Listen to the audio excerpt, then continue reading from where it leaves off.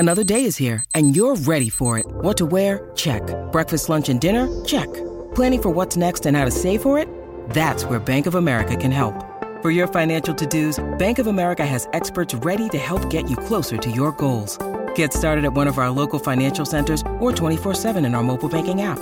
Find a location near you at bankofamerica.com/talktous. What would you like the power to do? Mobile banking requires downloading the app and is only available for select devices. Message and data rates may apply. Bank of America N.A., member FDIC. This is May 23rd, and this is the Bruins Beat, presented by FanDuel on CLNS Media.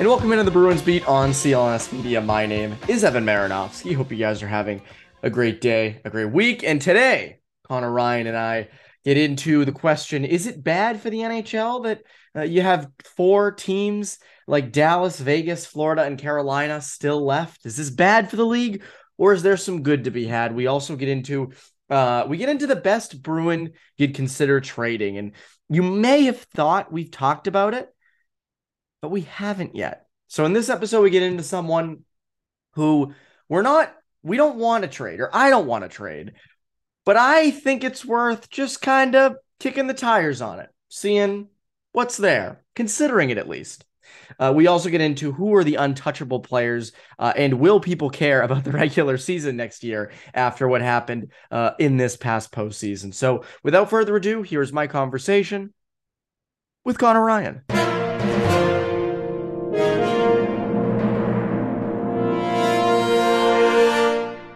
And we're here with Conor Ryan. Conor, what is up? Evan, I'm doing well. How you doing? Doing great.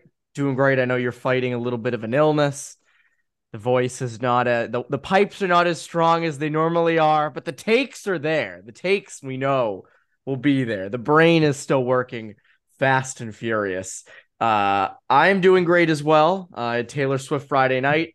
And Conor, I don't know, people who listen to Poke the Bear as well. I said, I'm not much of a Swiftie, but I'm going to go and it's going to be fun. Conor, I'm a Swiftie now. I'm a Swiftie. I've been all converted. Too well, the 10-minute version, just singing that on the drive back down Route 1. Oh, yes. I thought, there's no way, we don't want to listen to Taylor Swift on the way home. I've listened to Taylor Swift for the last 3 days. There's something about the performance. It was incredible. I was hooked. It was just so well done. 3.5 hours straight of just like never left the stage. Left the stage for like a minute here and there just to change outfits, but incredible. And I was fortunate. I went Friday night, so it wasn't pouring rain. There you go. You timed it up perfectly. You're like the person who like doesn't go to like any Broadway stuff, and they go to like the first show of like Hamilton, and they decide to put like the Hamilton soundtrack on like the barbecue playlist. And they're the only one jamming to it. Not to say that like no one's gonna be jamming and playing Taylor Swift, but yeah, you've been swept up, Evan. You've been swept up. I've been swept up. I have no doubt about that. It was, and Marina Mahar from Barstool, who does stuff with covers the Bruins. She was in my section, like she was like the next row over, which was wild, but it was a fun time, very fun. I think I would have had a different experience if I went Saturday in the rain. I don't think I would be as joyful and cheery about it as I am now, because it was a heck of a time, and she does an incredible thing. And the traffic was pretty bad. The traffic was bad. Every which way you looked, but incredible performance.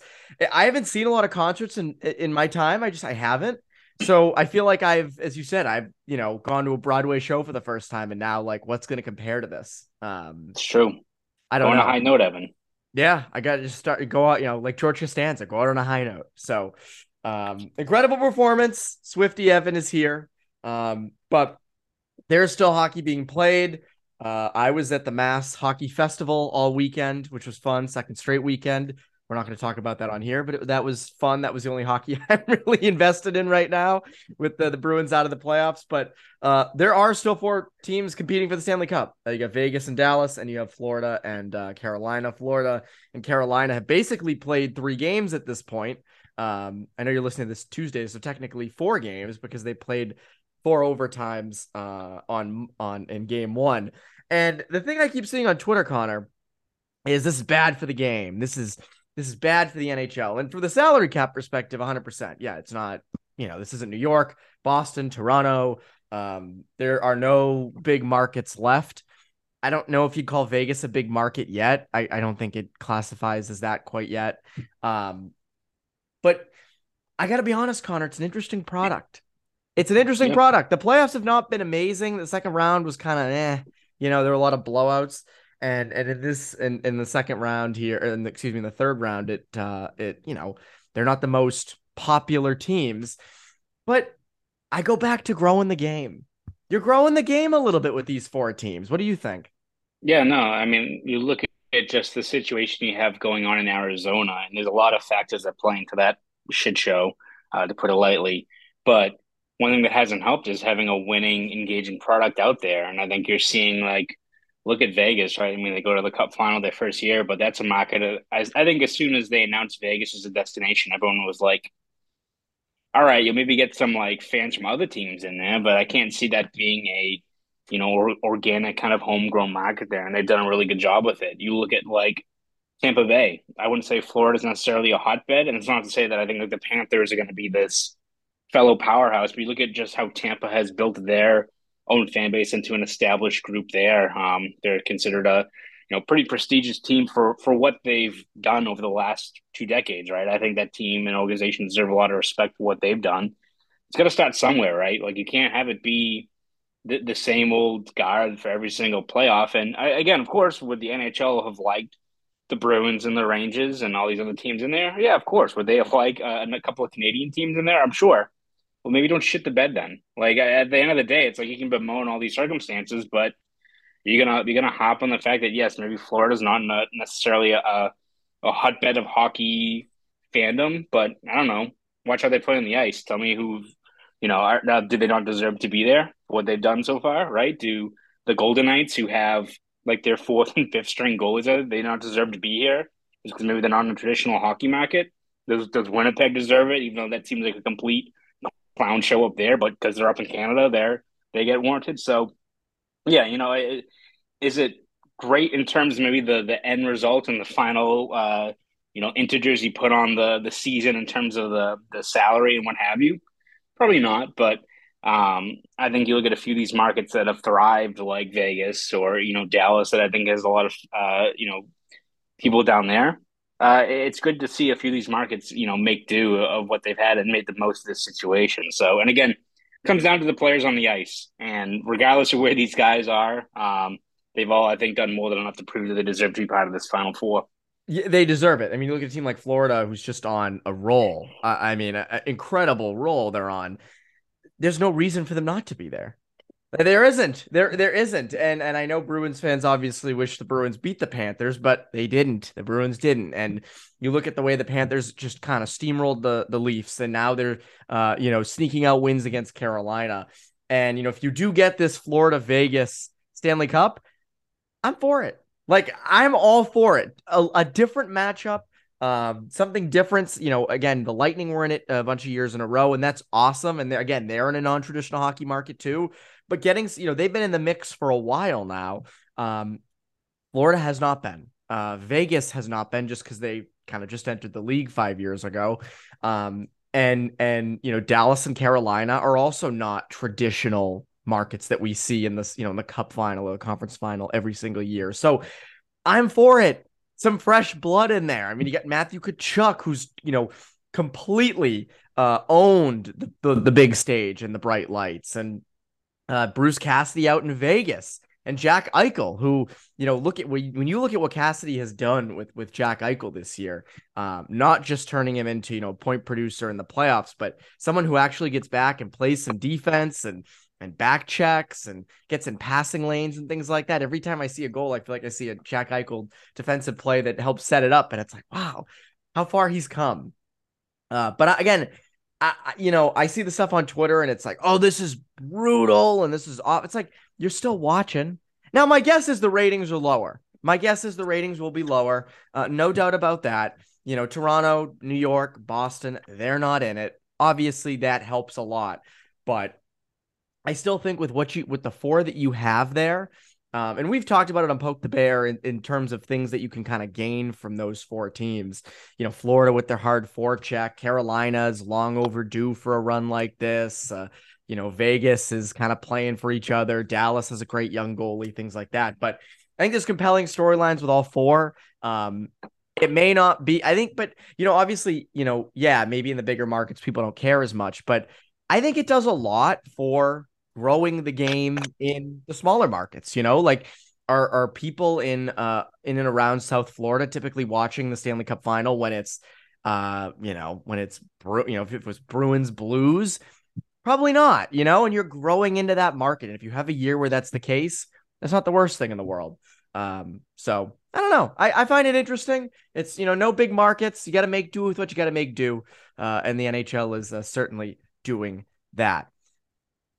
All right. So into what the people really care about. And we're kind of touched on the offseason through a lot of these episodes. And one thing I keep going back to with trade possibilities, given what Don Sweeney said about there will be big changes and there could be some shakeups. Who's the best Bruin you would consider trading? It does not mean you would trade them. It does not mean we're all in on them. But the best Bruin, and we see, Kevin Paul Dupont's story where he ponders the idea of trading for Connor Bedard, which is, I think, impossible. I don't think there's any world in which Chicago gives that up. And he, mentioned, I think he mentioned McAvoy in there as kind of the centerpiece. We'll get to untouchables in a second. I wouldn't go that far. There's one name I keep going back to though on these trade talks, and again, I'm just considering it. I'm gonna fence it here a little bit, Connor, which people get really annoyed with, but I'm gonna do it because I just want to consider it. And you can kind of make up your own things, and as this offseason goes along, people can weigh in. But I keep going back to Brad Marchand. And again, this is something the Bruins, Don Sweeney has never been open to doing. You don't see the Bruins ever trading centerpieces, pieces of the veteran core. They're kind of the opposite of the Patriots, whereas Bill Belichick lets these guys go a year before they start to decline, whereas the Bruins are like, come back until you literally can't skate anymore. Like, just keep coming back. And there's pros and cons to that. But Marchand's 35.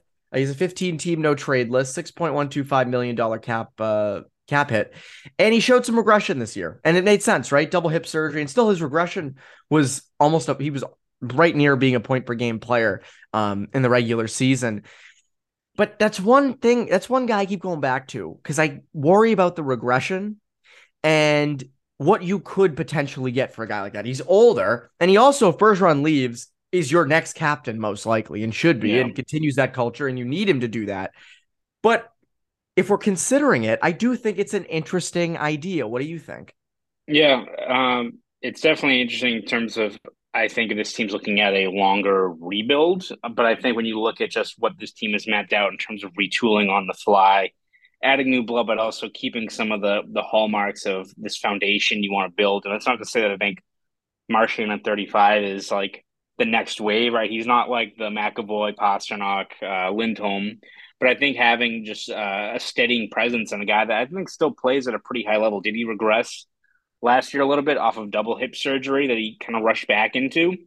Yeah, probably. But I think you look at just the way he elevated his game, probably one of the few guys that elevated his game in the playoffs. And yeah, you can look at the breakaway, what have you. I still thought when you're looking for a guy that runs on emotion, that runs on drive, I think a guy like Marchand's a guy that you kind of need to keep in terms of what he brings. As you said, if Bergeron does move on, I think he's your next captain, even if it's for a couple of years, kind of continue to carry that torch as you let that next wave of players kind of continue to settle into their roles. So I think it just depends on where the Bruins view in terms of how drastic they want to make this rebuild, retool, however you want to call it. Like, I mean, for me, I would say most talented guy you move is Olmark, which I think is one that it would, be a seismic move in terms of you moving a guy that was a key part of your team last year, is going to win the Vezina Trophy. But I think you look at that one in terms of retooling instead of rebuilding, you're moving away from an area of strength. You have guys like Swayman, and whether it's Brendan Bussey or signing a cheaper veteran, like you can still there's risk involved in it, no doubt, but there's a method to the madness, so you can see how it works in the Bruins' favor. Moving Martian, depending on what you get, right? But for a guy like him, for what he brings at 35, with that contract that I think, barring severe injury, he's going to give you 75, 85 points, still be kind of that guy that's accountable, a good guy in the room, holds people to a higher standard. I think there's still value in that. It's kind of the same as like a guy like DeBrusque, where maybe you want to move him just because you're trying to get a big piece back, or maybe you're worried about what his next contract is. But in terms of production plus what his contract is this year, if you're trying to just kind of retool on the fly, you don't really move a guy like DeBrusque who can give you 30 goals at under 5 million unless you see another really appealing offer out there. So is Marchand going to be off limits? Probably not, but I just don't see it being a feasible thing for what this Bruins team is mapping out in terms of retooling instead of rebuilding. Oh, there's no way they do it. Like it's not, again, as I said, it's not a move they would ever make. But I just find it interesting what you would potentially get for him. And you're right. I mean, again, I think there is a part of me that worries that the regression continues. And if he's without Bergeron in the middle, who is his center? How much does that impact his offensive production? And you do have guys on the wing. I mean, Taylor Hall's another one that a top Bruin you would consider trading. Does Bertuzzi get brought back? I don't know. You do have Pastrnak. You have Lysell, who's developing all right. But yeah, I mean, losing him, you would lose a large chunk of offensive production for a very good price, no doubt. Now, if they were to say, hey, you know what, let's kind of do what they did in like 2014, 15-ish, when they dealt Lucic and Dougie Hamilton, which were bold moves at the time. I mean, those were fairly bold moves. You got a first-round pick back for Lucic. We're not going to talk about was that for the 13th pick or the 15th? I forget. 13th, I want to say. I may have been. Believe that's right, but you're going to be a couple of picks off regardless of how you do it, right? Yeah, but so my point is that you got worse in the short term with that because you were kind of doing a on the fly rebuild / retool, and it actually ended up working out. That pick be damned. It ended up working out well for you. So if that's the route that they're going to take going forward, which I don't think they are, again, you're right. You have a younger core of good players. You wouldn't really want to do that right now, and trading Marchand would kind of enhance that. I still think if you really did want to boost your prospect pool or get draft capital, you'd have to think there are teams lining up to get him. If you were to do it, again, it's not ideal and you don't want to do that.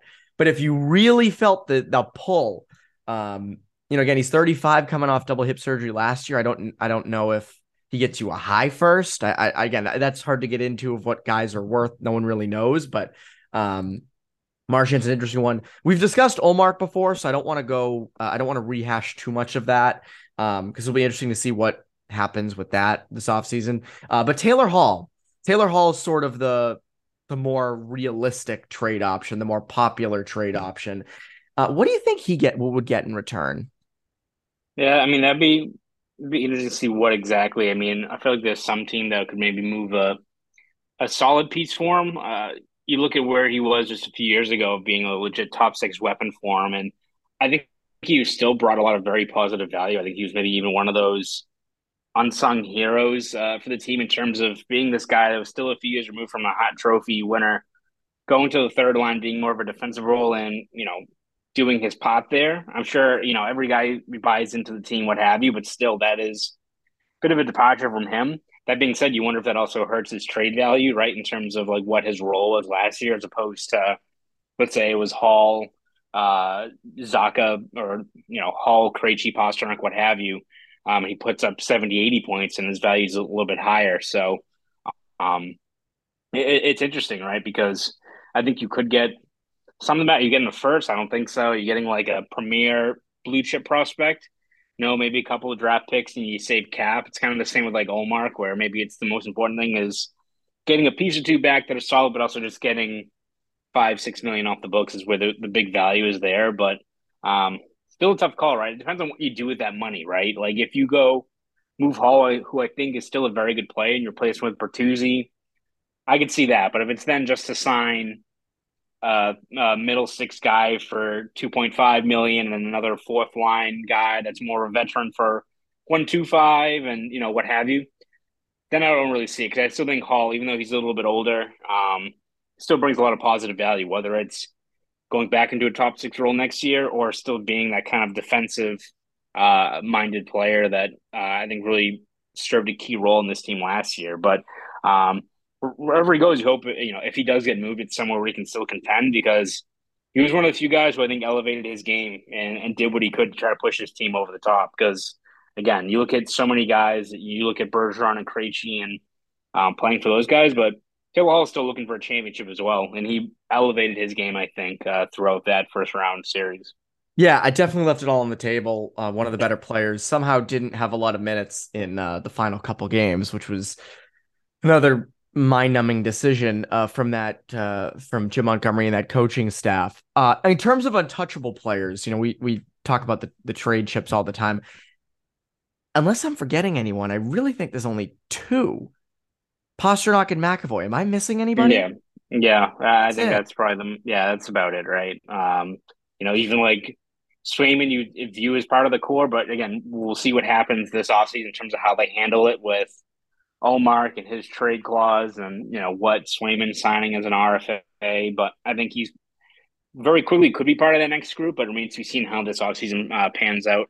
Lindholm, you imagine, is part of that same core, but I don't think he's still, he's 29 years old. It's not like McAvoy, who's 25, 26, same as Pastrnak. Those are the two guys that I don't think you move. It's almost like the Celtics right now, right, with Tatum and what he brings. And is he maybe part of what the issue is? Maybe in terms of like the leadership void, what have you, but you don't move a guy like Tatum, right? You build around him, you put the pieces, you don't uproot one of the foundations of what you're trying to build. And I think with a 60 goal scorer and Pastrnak, a guy who's going to be in the Norris conversation for years to come in McAvoy, you don't move him. Because also, again, are we talking about Connor Bedard? Or maybe we think about some stuff, but I just don't see that being realistic in terms of what Chicago's looking at. You're going to have a guy like Bedard who maybe he doesn't become, maybe he's like a Jack Hughes and it takes him a few years. You still have him signed dirt cheap for a couple of years and then have a probably bridge contract that's going to look really good. In terms of just the money, no one's moving high end prospects like that you can make, that you can sign for pennies on the dollar. It's just not feasible. And I just don't see what moving Pastrnak or McAvoy can bring you unless you're really blowing it all up and getting 4 or 5, 2 or 3 first round picks down the road. Not worth it. No, trading those two don't make any sense to me, just given that if you were to somehow trade if you were to trade one of those two, it would be like a Matthew Tkachuk Huberdeau deal. If you're trading them for first round picks, you're basically trading David Pastrnak for what you hope becomes the next David Pastrnak. Like you've got those two guys solidified. I'm against trading them for anyone, really. There's only like a couple, but it'd be like a far-fetched trade idea. Like if it was, like Pastrnak for Conor McDavid, something like that. Like then but that's never gonna happen. So it's like that's not even worth getting into. But anything realistic, I don't move those two guys. The rest of the roster, you want to pitch me with a trade idea? I'll listen. I will listen, and I think this front office will listen. Again, if it's Swayman's the guy of the future, if you want to get crazy and start talking Swayman trades, I'll listen. Doesn't mean I'll agree with you. But when it comes to Pastrnak and McAvoy, those are the two guys. So I'm really like, I don't really feel like getting into all that. And I know people are probably passionate about the Marchand stuff. Like, what are they talking about? Trading Marchand? It's like, no, like we're just kind of feeling it out. This offseason could present some changes. It may not. But I think it's important to talk about those things. And it's interesting. It's fun. And it's May 22nd, and it's the Eastern Conference Final, and there's not a heck of a lot else to talk about. I do want to part with this before we end. You hit on it a little bit. If they went out and dealt pieces for salary cap and really didn't get much in return, just more cap relief, and then they went out, really didn't sign anybody. Next regular season, you and I have talked about this on the side. This regular season, fans were into it. It was a last dance type feel. The passion was incredible. People were excited. and that doesn't happen every year. That's not the case every season. There are obviously the diehard fans, but to have the whole city and the region and every Bruins fan in the world so invested in games 59 and 47 and 63 and things like that is pretty incredible. And then it comes crashing down in 7 games in the first round. When you look ahead to next season, and we're going to be part of that same crew of, they can start out undefeated through their first 20 games. I think we'd still sit there like, well, let's see what you get. Let's see what you are when the playoffs come around, but do you think they have to do something big this offseason to kind of get fans to get back into it? Because it's not really like them. Yeah, I mean, I think it's more going to be how they look internally at how they want to address things. It can't be, again, if there was ever a time where you're like, all right, fans, like, look at what we got here. It was last year in terms of just as you said, the last dance and the hype building around that and getting Krejci back and what have you. And again, maybe, again, a hockey trade like a Kachuk deal between Calgary and Florida is the move they need to make in terms of improving. But I don't think they're just swinging a trade to get fans involved or get fans excited going into next season, right? I think this is a team that is cognizant about their contention window, and also I think is cognizant of, listen, we can't keep trading first round picks, or we can't keep doing all these things just to try to keep on buying in. We have to take a long look at the roster, at our assets, and see what the proper move is.